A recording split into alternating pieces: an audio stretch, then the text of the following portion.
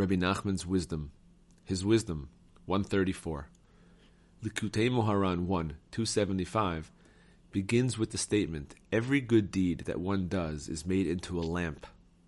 One of my companions told me that the Rebbe once explained this idea in greater detail. Some people have a light that burns only for a short time. While it burns, they can explore the king's treasuries, but then it burns out and they can no longer seek. Another may have a lamp that burns longer. He has more time to probe the celestial treasuries. Still another may have a lamp that blazes for an entire day, or even longer. But there is one who has the most wonderful lamps of all. These are never extinguished, but burn and shine forever.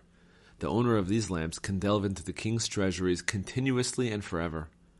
From this, we understand that even an ordinary religious person can explore the king's treasuries, but only for a given time, as determined by his good deeds. Even this is certainly a most wonderful privilege. You can find wonderful treasures even in this short time, and then enjoy them forever in the world to come.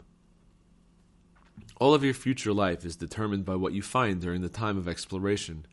If you are worthy of more time in which the lamps created by your good deeds shine, you will certainly find more good in the king's treasuries. It all depends on how long your lamp can burn. The light of a great tzaddik is never extinguished. His exploration of the king's treasuries can go on forever.